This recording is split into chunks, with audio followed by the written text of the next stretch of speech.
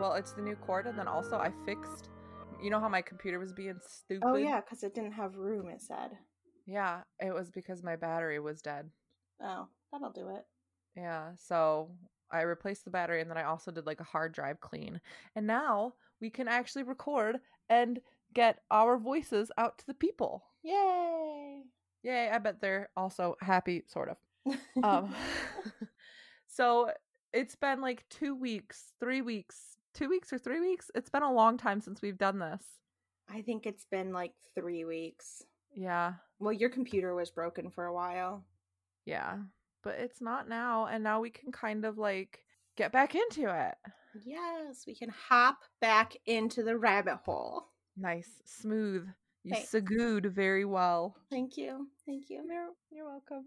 We should introduce ourselves first, especially since it's been a while. Oh, yeah. Also, we hit 5,000 downloads. Woo! Hey, guys, thanks. You're all amazing. And I cried a lot that day. That was a very beautiful thing to wake up to. Aww. So that's Kenzie. And that's Amber, the one that cried. Yes. It's and normally me that cries. I know, we switched up roles a little bit. And we are Into the Rabbit Hole podcast. Yes. I said that very professionally. You are on it today. I feel like you're wearing a business suit. Oh, thanks. I'm not. I'm wearing my pajamas as I always am during these quarantine days. Yesterday I was like, oh, I've run out of pajamas to wear. I gotta do laundry. So anyway, we are Into the Rabbit Hole podcast. We tell each other stories from history or paranormal things or conspiracies. Yeah, just like lots of stuff that is really good, like party conversations, like icebreakers. Yeah. True stuff that, like, hey, did you hear about this guy? Or did you know that one time bats were used as bombs? If you don't know about that, go back to our previous episode. Educate yourself. It's a few episodes ago. I don't remember the number, but it's there. It's there. I think we're almost at 40 episodes, which I think is probably 35 more episodes than I thought we would ever do. Yes, I agree. Honest to goodness. But look at us. We're doing it. We actually are reaching our 1-year anniversary soon. We are. So do you want to tell me your story? I do. I am very excited for this one. It is long though, guys, and it is going to be an info dump. But I hope you prepared to get educated. Okay, let's go. I'm ready. I'm so ready. It's been too long. Okay, so I know you've never heard of this one. Oh. This is the story about a king of many titles. Okay. So I'm going to read this off. There's a lot of words and names and pronunciations that I'm going to fuck up, and I am so sorry. Okay. Farouk was born on February 11th, 1920. At birth, his name was His Sultanic Highness Farouk bin Fahd, Hereditary Prince of Egypt and Sudan. Okay. Later in life, his full title was His Majesty Farouk I, by the grace of God, King of Egypt and the Sudan and Sovereign of Nubia, of Kordofan, and of Darfur. Okay. It's interesting because it doesn't feel like this would be in the 1900s. No, I know. And every time you say Prince of Egypt, I'm just thinking of There Can Be Miracles. Yes. Good movie. It's a great movie. This is not a good movie. This is a insane movie. Bummer. In addition to his sisters, Faiza, Faika, and Fathia, he had one half-sister from his father's previous marriage. Fahd, which is Farouk's father, gave all of his children names starting with the letter F. Except for this half-sister? We don't know. Oh. Well, I don't know. I think it's an F. Okay. But his father was told by an Indian fortune teller, she told him that you have to name all of your children starting with F to bring you good luck and good fortune. Oh. So he was like, hell yeah, F's all around. Now, despite being a prince and the next king, Farouk didn't have it as easy as we would think. They never do. They never do. Well, sometimes they do. He just didn't. He just needed a prince on a magic carpet to come take him for a ride and show him a whole new I world. can show you the world. So King Fod kept tight control over his only son when he was growing up. He was very strict, he was obsessive, and he was cruel. Aww. An example being that Farouk was only ever allowed to see his mother once every day for only an hour. Ugh. Yeah, so little backwards there. And poor mother too. Poor mother, yeah. Well, I mean, Was it a harem? Did he have multiple wives? No, he only had the one. Well, I mean, he remarried multiple times, but right, but not at the same time. Yeah, I mean, they had mistresses and such, but only one marriage at a time. Okay. He grew up in a very closeted world of the royal palaces, and he never visited. So, like, as an example, he's the Prince of Egypt. He had never visited the Great Pyramids of Giza until he became king, despite the fact that only 12 miles separated him. He really is just like Jasmine. I know. behind the walls. His father, the Sultan. Yes. The servants were forced to get down on their knees to kiss the ground and then his hand as soon as he entered a room, even from a young age. That's what I make people do when I enter a room. That's what I have to do. Anytime you ask me to come over, I have to kiss the ground. Yes, and then my hand. And then your hand. That's just like normal, polite thing to do. Right, especially for royalty. Yes. Exactly. His father, if the servants would not do this, he would have them quote unquote removed. AKA killed. Yeah, I mean, maybe. I would die so fast in that world. So fast. Like, I'd get there and I'd be dead in like 20 minutes. Same girl. Aside from his sisters, Farouk had no friends when growing up, as Fod would not allow any outsiders to meet him. Oh, that's so mean.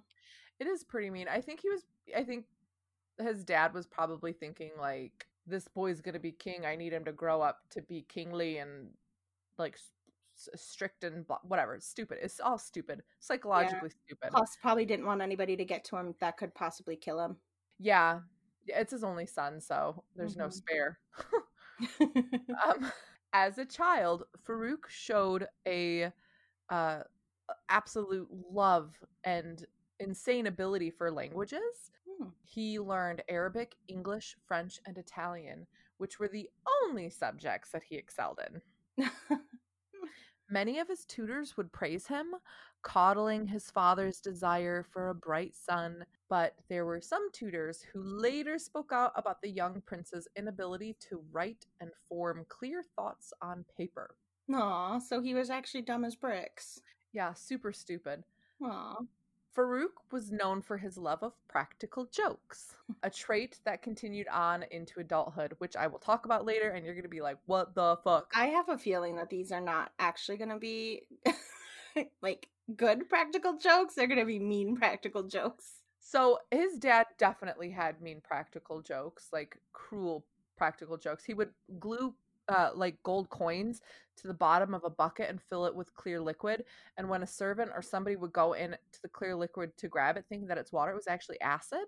Oh my god. They would burn their hands off. So his dad was super douche, but like Farouk, he was like, let me tell you, an example being when Queen Marie of Romania visited the palace, Farouk asked her if she wanted to see his 2 horses. When she answered in the positive, Farouk brought the horses into the royal rooms, which greatly displeased the 2 queens as the animals started shitting all over the place. he was like, oh, you want to see, and mind you, he was like 11 or 12 at the time. He's like, you want to see my horses? And they were like, yeah. And he was like, bring them into the living room where all of these like expensive furniture, and these queens are just sitting eating tea, and the horses start shitting all over the floor. He got a blast out of it. Okay. More often, he enjoyed like pedestrian hijinks, such as knocking fezzes off of the heads of court officials with well-aimed tomatoes and cucumbers. So I mean, that's kind of funny though. He's like Dennis the Menace. Yeah, I'm just picturing him like sitting on his throne, like, hey, watch this, to a servant, and then throws a tomato. It's exactly. And then just tries to look around all innocently, like, no, I didn't do anything. Who's that? Whoa, man, tomatoes are flying everywhere. His jokes were a whole lot more harmless than his father's, for sure. But his father really enjoyed the cruelty in his pranks. Farouk's Swedish au pair, Gerda Sorberg. Okay, listen, her name is Gerda, which is hilarious because the D&D character that I made up when we play on Saturdays, her name's Gerda, but I made that up before I read this, and then I read it. Nice. I thought I was clever. I thought I actually invented a name. And then here I go and I read this, and I'm like, oh, God damn it. I was like, ooh, I'm so smart. Like, I just invented this name out of nowhere. No, bitch, I'm so dumb. It's a Swedish name. It's a Swedish name. So I learned that. Gerda wrote in her diary, the truth doesn't exist in Egypt. Breaking promises is normal. Farouk is already perfect at this. He loves to lie. But it's amazing Farouk is as good as he is given his mother. Because his mother was like very devout and kind and gentle and would, when they had their hours together, try her best to instill like manners and like morals. Might have worked if she had more than 1 hour a day. Yeah, but it didn't. It did not work. His dad's influence definitely started to show. So while the young prince was getting really good at lying and prank pulling, he also had to contend with his father's strict ideas. These included keeping his son on a very, very, very strict diet. Oh. As he said, his father said, our ancestors have a history of becoming obese quite easily. Oh, no. So. God forbid. I know. Like, way to set your child up for literal failure. Right. Now we move on later into his life as a young man. Okay. Farouk's closest friend when growing up, and later as an adult, was the Italian electrician at the palace. Now, they were BFFs, and he was a humble BFF because he was just a lowly electrician. He was just a servant in the palace, but he was Italian. And his name were they secret BFFs? No, they were legit BFFs. Oh. He was like, we would go hang out, and I'm just surprised his father let him. So here's the thing. The guy's name was Antonio Pulli. The king, his dad, was a huge Italian nerd who absolutely loved the idea of his son learning at a true Italian school. So he's like, you could not have any friends unless they are Italian. Exactly. The king of Egypt is like, Italy, dope. And so his dad tried to set up his son going to an Italian school. And the first school he thought was like the Italian military school, which is, I think, like a boarding military school for something, I think. But the Italian military was like, oh, hell no, because he's stupid as fuck.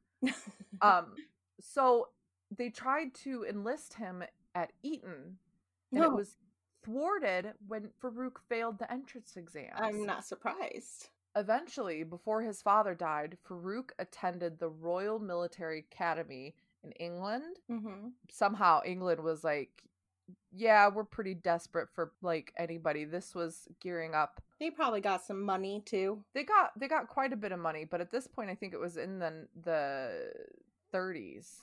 Okay. So they were like, yeah, we need allies. That's cool. Uh-huh. Prince of Egypt, cool. And even still, he failed his entrance exams twice to go to the military academy, and they still accepted him. Poor Farouk is just not good. He's, maybe he's just not good at standardized testing. We all kind. It's maybe he has test anxiety. He's got a lot going for. One of Farouk's tutors. Oh, I feel so bad now reading this. One of Farouk's tutors complained to the king that the principal problem with Farouk as a student was that he never studied and expected the answers to be given to him when he wrote his exam. Instead of studying, Farouk spent his time in London, where he went shopping, attended football matches with the Prince of Wales, and he loved to visit the many restaurants and brothels to be had. I mean, that does sound way more fun than studying. Yeah, 100%. I mean, if I were a prince, I wouldn't study either. Also, a prince who had been literally locked up in a palace your entire life. He's gonna go a little wild. Like a little butt crazy. Rumspringa. Exactly. Rumspringa. It's Rumspringa for the Prince of Egypt. Yes. That should be the title of this episode. There you go. Now, his father died on April 28th, 1936, of a heart attack, and immediately Farouk left England to return to Egypt as king. Upon landing in Alexandria, Farouk was greeted by huge crowds who shouted, "Long live the King of the Nile," and "Long live the King of Egypt and Sudan." Those are long things to shout. There is... How about just "Long live the king"? No, man. You gotta... That wasn't enough. You gotta let them know specifically which king they're talking about. So, besides inheriting the throne, Farouk received all of the land that his father had acquired, which amounted to 1/7 of all of the arable land in Egypt. Oh, wow. It's a lot. It's big. Egypt is very big. It's big. He's got 1/7 of it. Okay. Now, I don't want to spoil anything, but Farouk's biographer, William Stadium, wrote, quote, "Yet no pharaoh, no Mameluke, no Khedive ever began a reign with such unquestionable, enthusiastic goodwill as King Farouk, and none was as unprepared to rule. Here was a completely sheltered, virtually uneducated 16-year-old boy expected to fill the spats of his wily, politically astute father in a loaded tug of war between nationalism, imperialism, constitutionalism, and monarchy." Oh boy. So, this 16... I have a feeling it doesn't go well. Quickly, the new king started acting a fool. Not surprised. He is a fool. So. Exactly.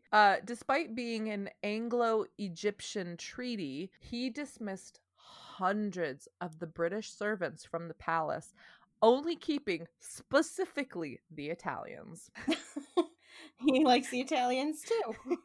Well, of course, his best friend is Antonio. Exactly. In walks a gentleman called Sir Miles Lampson. So this guy believed that together with the assorted other British officials, like the king's tutors, they could mold Farouk into an Anglophile, thus creating a stronger bond with England during these very uncertain, dangerous World War II times.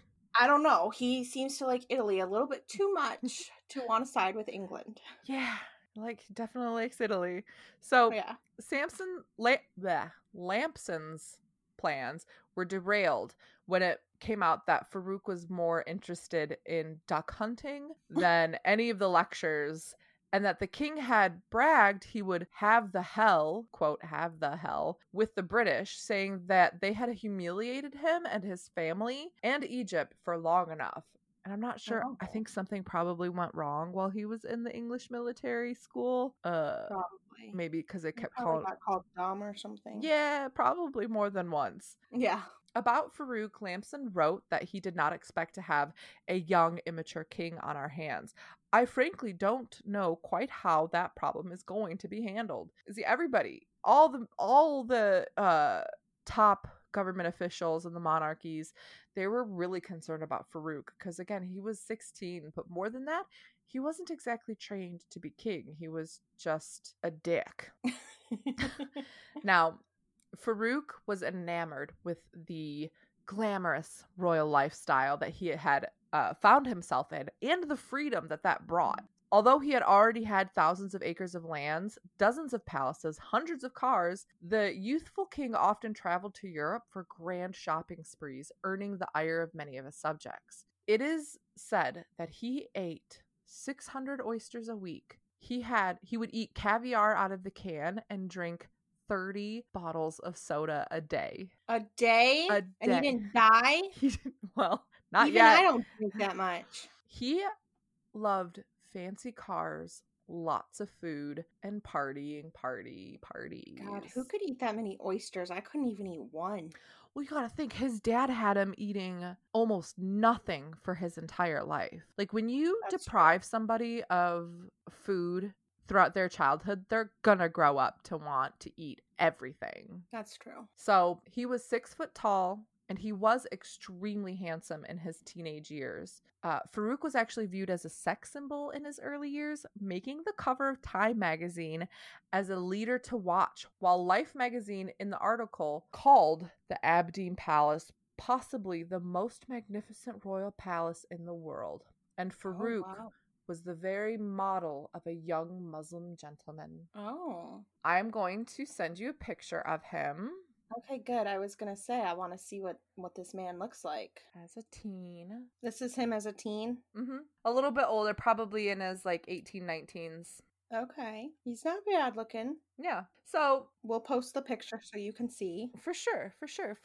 He was, he was a little cutie, a little baby face, but a little cutie. Yeah, he looks like he's too cool for school. He was too cool for school. Yeah. Now, okay. There's a lot of political intrigue happening behind the scenes. A cousin who wanted the throne, the British government who was helping in a coup. But that's not any of the fun stuff that I wanted to talk about. I'm telling you, there was a shit ton of political stuff happening in the background. But I don't care about that. I care about the king and all of his shenanigans. Okay. So, we're going to get into it. Although he was immensely rich, Farouk was, in fact, a kleptomaniac. Of course he was. He stole everything that he fancied. He even specifically had taken pickpocketing lessons from a professional thief on more than one occasion just to learn the different techniques to pick pockets. Oh my God. Do you think if he's like stealing from stores, he's got like advisors behind him that are going around and paying without him knowing? I would hope. He doesn't seem like the type to want advisors around him, though. That's true. Here's an example. Farouk, okay, so he especially loved like official receptions and parties and like high political officers. Those were his favorite targets. He would pickpocket watches and wallets and cigarette lighters and little stuff. Now, here's the one that made him famous. At least this is the reason that I came to learn about him. There was a little blurb that said, "Oh, that one time Winston Churchill got pickpocketed by a king." And I was like, what? That's weird. I've never heard that. Let me look into this. He stole Winston Churchill's pocket watch, a family heirloom, right out from his pocket while they were having a very important meeting on World War II. And oh my God. King Farouk was like NBD, no big deal, not, just sitting there. And then Winston Churchill is like, I won't let anybody leave this room. I will have my guard search everybody's pockets until we find it. And then King Farouk like tosses it on the table. And he was just like, it was just a joke. I just wanted to see if I could. And then like, he was like, I always intended to give it back. And my mind was blown. I was like, are you fucking kidding me? This is a king. This is a person of high political standing. Do you think they all started, like, anytime he had a party or anytime he was going to be somewhere, they all started saying, like, make sure you don't bring your wallet or pocket watches. Farouk is there. I have to imagine so, because honest to God, after watching him pickpocket Winston fucking Churchill, I would be patting my pockets constantly, being like, do I still have it? I will bring no valuables with me. Oh, this guy was bananas. So, Farouk's coronation, held in Cairo, on July 20th, 1937, outdid the coronation of, what is VI? 6. Outdid the coronation of George VI, which had taken place that May. Oh, wow. So Farouk held larger parades and firework displays that had ever been taken place in London. For his coronation, Farouk reduced the fares on the Nile steamers, and at least 2 million Egyptian peasants took advantage of the price to attend his coronation in Cairo. They were just like, basically, they just wanted a vacation to Cairo. Hell yeah. And he's like, come to my coronation. Specifically, I want it to be bigger and better than King Boy George over there. Reminds me of a certain president, but it sounds like this one, there were actual people there. Yeah. Like way big. It was huge. So huge. Farouk's coronation speech was abnormally poetic and stunning. Did he write it? Quote, the poor are not responsible for their poverty, but rather the wealthy are. Give to the poor what they merit without their asking. A king is a good king when the poor of the land have the right to live, And when the sick have the right to be healed, and when the timid have the right to be tranquil, and when the ignorant have the right to learn. Of course, he did not write that. we know that the king had never finished school and wasn't... Yeah. And I doubt he actually felt that way about anything he just said. Yeah. The speech had been written by his tutor, the poet Prince Ahmed Hassanin, who felt that the king should present himself as a friend of the people to undercut the populist Wafd party. See, the Wafd party, that's like one of the political things that is like happening in the background. Okay. Which is not my business.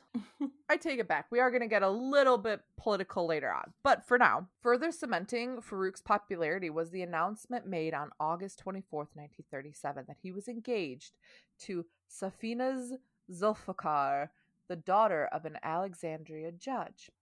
Farouk's decision to marry a commoner instead of a member of the aristocracy increased his popularity with the Egyptian people. Now, I took this whole next paragraph from Wikipedia because I tried to sum it up or to like short phase it, but it is literally too wild and I don't want to miss any detail. Okay, I'm ready. Lay it on me. Okay. The quote, "The marriage of the king and a commoner was presented to the world as a matter of romantic love, but in fact the marriage had been arranged by Queen Nazil, which is Farouk's mom, who herself was a commoner and did not want her son to marry a princess. Queen Nazil had chosen Zulfikar as her daughter-in-law because she was 15 years old and thus presumably could be molded, and came from an upper middle-class family like herself, and was fluent in French, the language of Egypt's elite. Zulfikar's father refused to give permission for the marriage under the grounds that his daughter was 15 and too fucking young to be married.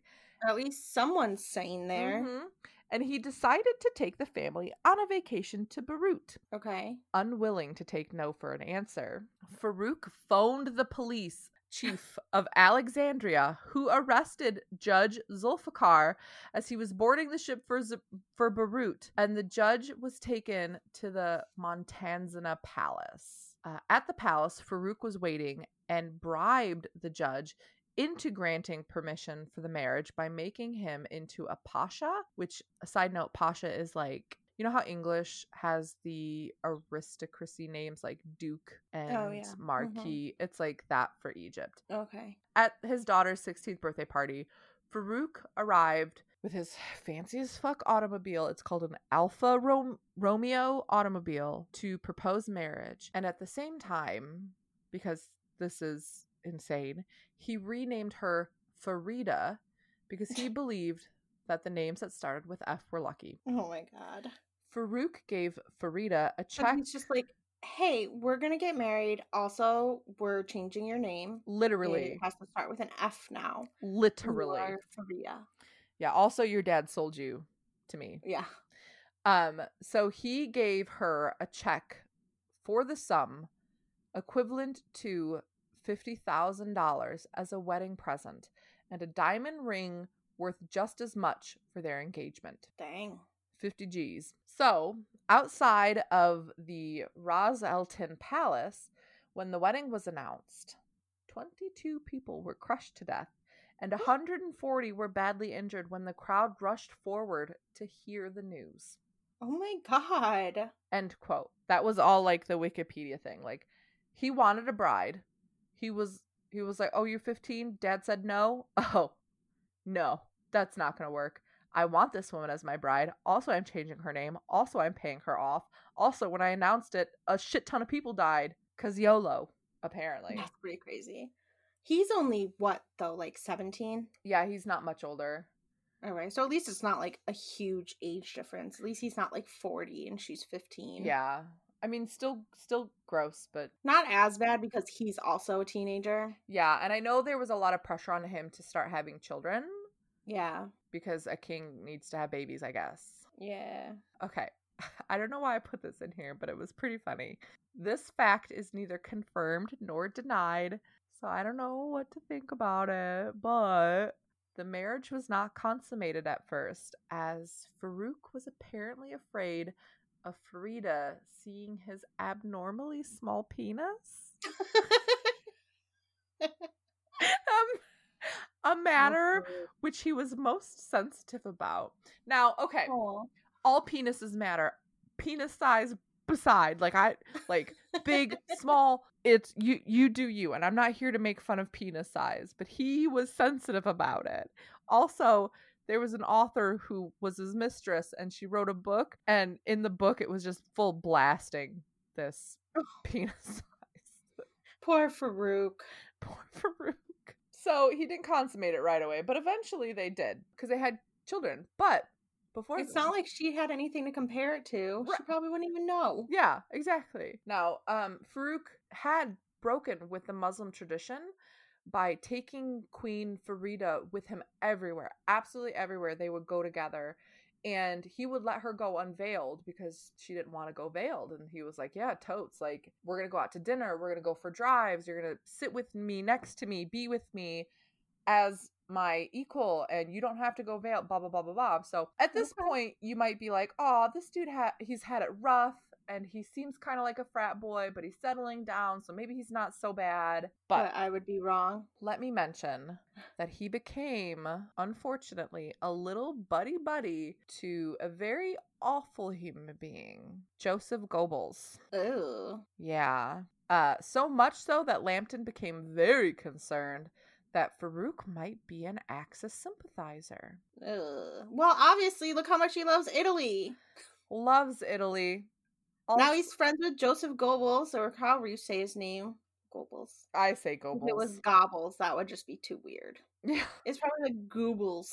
Goebbels. Whatever, we're American. We don't know how to pronounce it. It's with the accent. He's the Nazi scientist, for anybody who doesn't know. A very fucked up Nazi scientist. Yeah.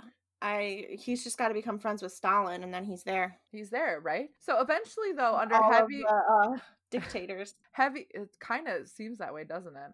Even though Stalin Russia fought on our side. Yeah, but not necessarily for good reasons. Yeah. Okay, so anyway. Eventually, though, under heavy pressure from Lamson, which the Sir Lamson guy I mentioned earlier, right, Farouk broke the diplomatic relationships with Germany in September of 1939. He was kind of like, yeah, you right. But here's the fast and loose of what's about to happen. I'm going to wrap it up. See, it wasn't as long as I thought. No, not at all. Fast and loose of the rest of his life from this point on. He got divorced because his wife got too old. He remarried a girl named the Cinderella of the Nile. She was quite young. He seduced a 14-year-old girl, paying her parents to let him take her virginity. He carried on drinking, gambling, and putzing around until the country was sick of his shit. His eldest daughter, at 14 years old, actually became a spy, maybe to get out from under her father's regime. Who knows? I want to hear about her. I know.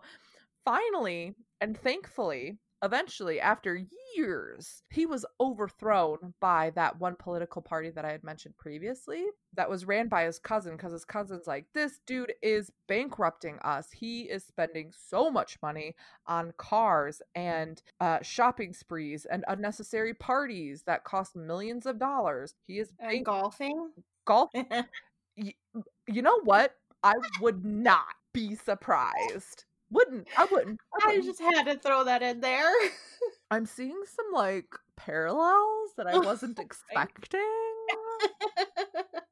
Anyway. So finally, he was overthrown, and his infant son would go on to be king. Oh. While Farouk and his new wife, who was beautifully blonde, big busted, and just... He said something like, before they were married, he's like, don't show up and walk down the aisle unless you're 110 pounds or less. Oh. Yeah. So, really gross. But anyways, they were exiled to, drum roll please, Italy. That's like his dream place. I know. He still lived a lavish lifestyle after being exiled. So in the last years of his life, the ex-king kept on his gallivanting ways, though his daughter, Princess Fiorello, recalled that in exile, he was actually a fairly loving father whose only rules for her as a teenager were that she never wear a dress that exposed her cleavage and that she didn't dance to rock and roll music, which he hated. During the 12 years of his reign as king of Egypt and Sudan, sovereign of Nubia, of Corfadon and Darfur, Farouk had impressively amassed more than... Okay, here's his collection. Listen to this. You know, he's a kleptomaniac. He was also... These are all the things he stole? No, these are things he collected. Probably stole some of them. But he had this like obsessive quality where if he liked something, he would collect it until like there was no... You know how some people collect those Funko Pop dolls? Yeah. This was him, but with like fancy shit. He loved bougie suits, like gorgeous silk, satin, velvet, just the whole 9 suits. He loved museum-worthy collection of rare stamps, coins, and cars, including a Mercedes-Benz 450K or 540K that Adolf Hitler gave him in 1938 as a wedding gift. As a wedding gift. And he loved red cars, specifically cherry red cars. That's not surprising. You know, he's definitely... Well, now that we know about his tiny penis, we know he's compensating. 100% compensating. He loved jewels, watches, and allegedly, my fucking favorite part is he is going to go down in history as the king who had the largest pornography collection, including an album of semi-nude photographs found under his pillow. Oh my god. He has the world's largest collection of pornography. That's in his title now. That is one of his titles. Oh, King Farouk, world's largest collection of pornography. Mm-hmm. He's known as the Klepto King, the Fallen King, the Mad Monarch, and many, many, many other names. But in the end, he died as a result of his gluttony, alone, in debt, and exiled. And that is the history of the king with many names. But he was exiled to a place that he wanted to go, so right. Is it really that bad? Right. Right. They're probably like, we are going to exile you. And he's just like, okay, can I be to Italy? And they're like, yeah, all right. They're probably like, all right, we're going to exile you, but not kill you. So you have to pick like where you want to go. You have to pick where you want to go. He's like, Italy. Oh, no. And they're like, well, that was easier than expected. I know. Okay, so here, I just sent you another picture of him sort of in his midlife. When he's old. He looks like a mobster. He does. And, like, it's funny how quickly he changed. Those are ducks, by the way, on the hood of his car. I realized that. Duck hunting. Well, it's kind of like Stalin. You know, that young picture of Stalin and how he was more handsome than anyone wants to admit. And then you see him later and you're just like, oh, ew. I'm glad I got through that. I was very worried that it was just insanely long. It really wasn't. Okay, good. I felt like it was a lot of information. There was paragraphs of the political coup that was happening underneath. Most of that and just kind of focused on the king and his antics. Right. It cut down a lot. Which I'm glad I didn't go into the political stuff. But honestly, this guy... absolutely bananas. I keep thinking about him, like, how did he get away with so long from just how have I not heard of him? Yeah, I've never heard of him either. The king who pickpocketed Winston Churchill, who has the world's largest pornography collection, who was BFFs with Joseph Goebbels and Hitler, the Prince of fucking Egypt. The Klepto King. The Klepto King, yeah, that was pretty good. That can be the name of the episode. Honestly. The Klepto King. What a weird guy. Right? So there is speculation that he had like a hormonal issue that caused him to be particularly effeminate and just like that's why his penis didn't grow. It's just like stuff like that. I mean, he could have. It's just like, you know how rich people, when they're weird, are referred to as eccentric? Yeah. He's just like the definition of eccentric. I feel like maybe it fits him more than any other eccentric person that I've ever read about. Right?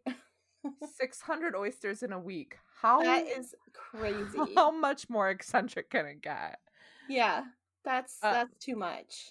He had 3 brides and a ton of mistresses, and had a passion for Italy, hated rock and roll, was just like so carefree. He loved gambling. Oh, here's another fun fact. He would go to gambling casinos right around closing time, specifically because he knew there would be less people there, but then he would make them stay open for hours.